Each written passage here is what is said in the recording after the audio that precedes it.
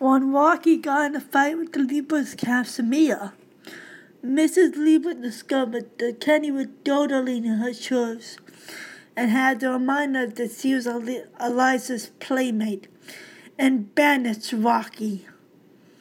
But Kenny could not bear to leave Rocky in the forest, so she hid him in the barn.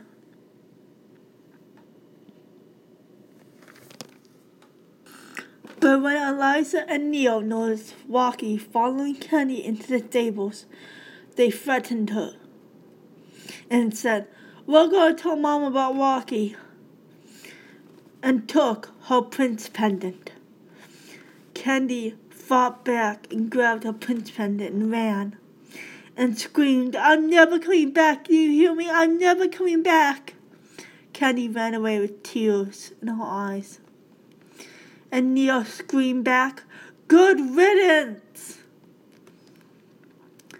Candy ran into the woods and far away from the Liebert's house. Her goal mission, of course, was to return the ponies home. But it wasn't until the prince appeared again.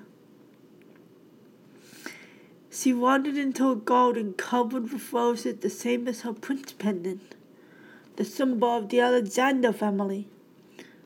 He appeared to her and said, "Why are you crying?" His kind voice echoed in the air.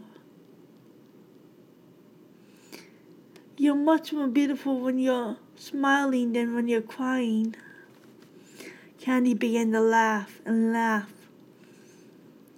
And when she turned around, he was gone, just like before. Once he disappeared, Candy burst out laughing and smiled once again. He gave her the same compliment as before.